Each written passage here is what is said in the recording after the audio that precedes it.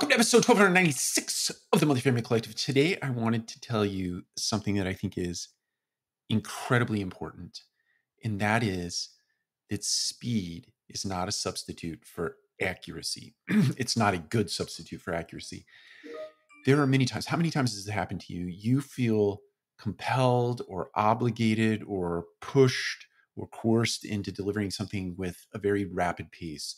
You might want to respond to an email very quickly. You might want to respond to a request for a particular deliverable in a rapid pace, and you want to do it very fast.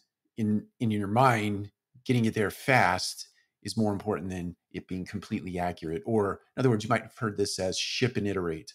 In other words, there are flaws in this particular deliverable, and we know that there are flaws in it, and we're going to send it out anyway and let the market respond to that. I do think that that is an okay strategy for some things, but for other things, I think you need to take the time to create an accurate deliverable before you give in to the idea that it needs to be there in the next 5 minutes.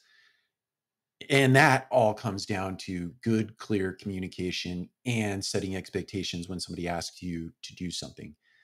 It doesn't mean that every single time an email dumps into your inbox or you hear that little notification that you need to respond to it just like that. Create some clear expectations, create some clear boundaries with those people that you report to, that you give direction to, that are in your peer group, and just make sure that you're doing things with a high degree of accuracy where it is appropriate and accurate to do so. All right. Take care. We'll talk to you again soon.